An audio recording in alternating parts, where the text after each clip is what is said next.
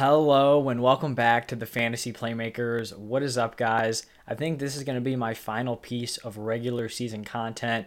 So, the last video I'm going to be putting out for the 2021 season, and it's going to be my tight end start sit. Honestly, this is probably going to be a pretty quick one because at this point in the season, there are a lot of teams who just have dead zones at the tight end position, and we kind of know who the reliable players are. But I'm going to be breaking down every single Week 18 matchup. The timestamps for every matchup are going to be in the description, so if you guys want to jump around, totally fine. Like I said, you can find those down below. But let's start here with the Cowboys-Eagles matchup, and I think both of these starting tight ends are definitely, solid fantasy plays in your lineup. First one, Dalton Schultz, just been a really solid mid to back end tight end one play all season long. And then for the Eagles, Goddard's been like a bottom end tight end one, kind of in that 9 to 12 range. He is on the COVID list right now, but with the new rules, I would expect him to be off of that by Sunday. Just something to monitor there. But I think both of those guys are solid. We're kind of just going to skip through. We've got Packers, Lions, Josiah DeGuara, and Brock Wright. Neither of them are even close to being fantasy relevant, so both of them are sits. Same thing here in this Colts-Jaguars matchup. Jack Doyle, Mo Alley-Cox, James O'Shaughnessy, all of those players are going to be sits also. Then that's going to carry over to the next few matchups also. We've got the Washington football team taking on the Giants. It doesn't look like Ricky Seals-Jones is probably going to be playing this week, so John Bates and Evan Ingram, both are going to be sits. And then we've got the Bears-Vikings. Both of these players have kind of been borderline startable all season long, but I am going to go with Cole Kmet and Tyler Conklin as sits. If you're in the fantasy championship, I'd expect you to have a better option than Kmet or Conklin, unless you're in a 20-team league where you could probably start one of these guys. Then we've got the Panthers taking on the Buccaneers. On the Panther side, Tommy Tremble, very obvious sit. Finally, have a start here, and it is Rob Gronkowski. High-end tight end play. With AB out, it's going to be Mike Evans and Rob Gronkowski just carrying that Bucs offense. So a very, very strong start moving forward. I guess week 18 and the playoffs, if you're playing any DFS or any of that stuff.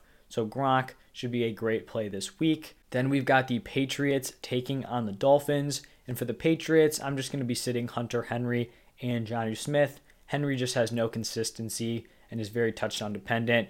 Jonnu Smith really hasn't been involved all season long. For the Dolphins, Mike Gesicki has definitely been disappointing, but I still think you can fire him up as a back-end tight end one play. Saints-Falcons up next here. For the Saints, you're definitely sitting Adam Troutman. Nothing really going on here at that tight end position. For the Falcons, Kyle Pitts is dealing with what I believe is a hamstring injury, so we may not even see him play this week. I'm guessing that would mean Hayden Hurst steps up as the tight end one, and I definitely wouldn't trust him. If they do play Kyle Pitts, I think he's a solid mid to back end tight end one play. In the Titans-Texans game, sitting all these tight ends, Anthony Ferkser, Jeff Swaim, Brevin Jordan, all of them are definitely going to be sits. That is going to lead us into the only matchup that has two starts, for each team. The Steelers taking on the Ravens. I think for the Steelers, you can plug in Pat Freiermuth as a back-end tight end one option. And for the Ravens, you continue to fire up Mark Andrews as the overall number one tight end here in Week 18. Moving on to the Jets-Bills matchup, you're sitting Kenny Yeboah. I believe that is his name. I think he is their fourth string tight end. They've been hit really hard with injuries, so totally fading that position. You weren't even playing them when it was Ryan Griffin or Tyler Kroft, so you're definitely not playing the tight end four. For the Bills, Dawson Knox is coming off of a goose egg. I still think you can fire him up as a mid to back end tight end one.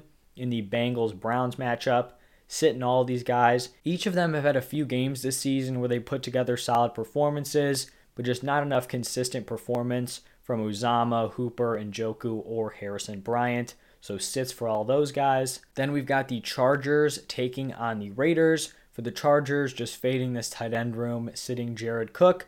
For the Raiders, it looks like Darren Waller could make his return this week. Definitely big game for the Raiders. Could get them into the playoffs. So he is definitely going to be a high-end tight end one start. Another high-end tight end one is going to play in this 49ers game where they take on the Rams. George Kittle, kind of down last 2 weeks. I know he hurt me in my fantasy playoffs, but still, he's a high-end tight end one. The position is just not consistent as a whole, and we know he has that massive ceiling. For the Rams, Tyler Higbee isn't the worst play, but I am listing him as a sit just because we're not locked in that he's going to have a consistent target share week to week.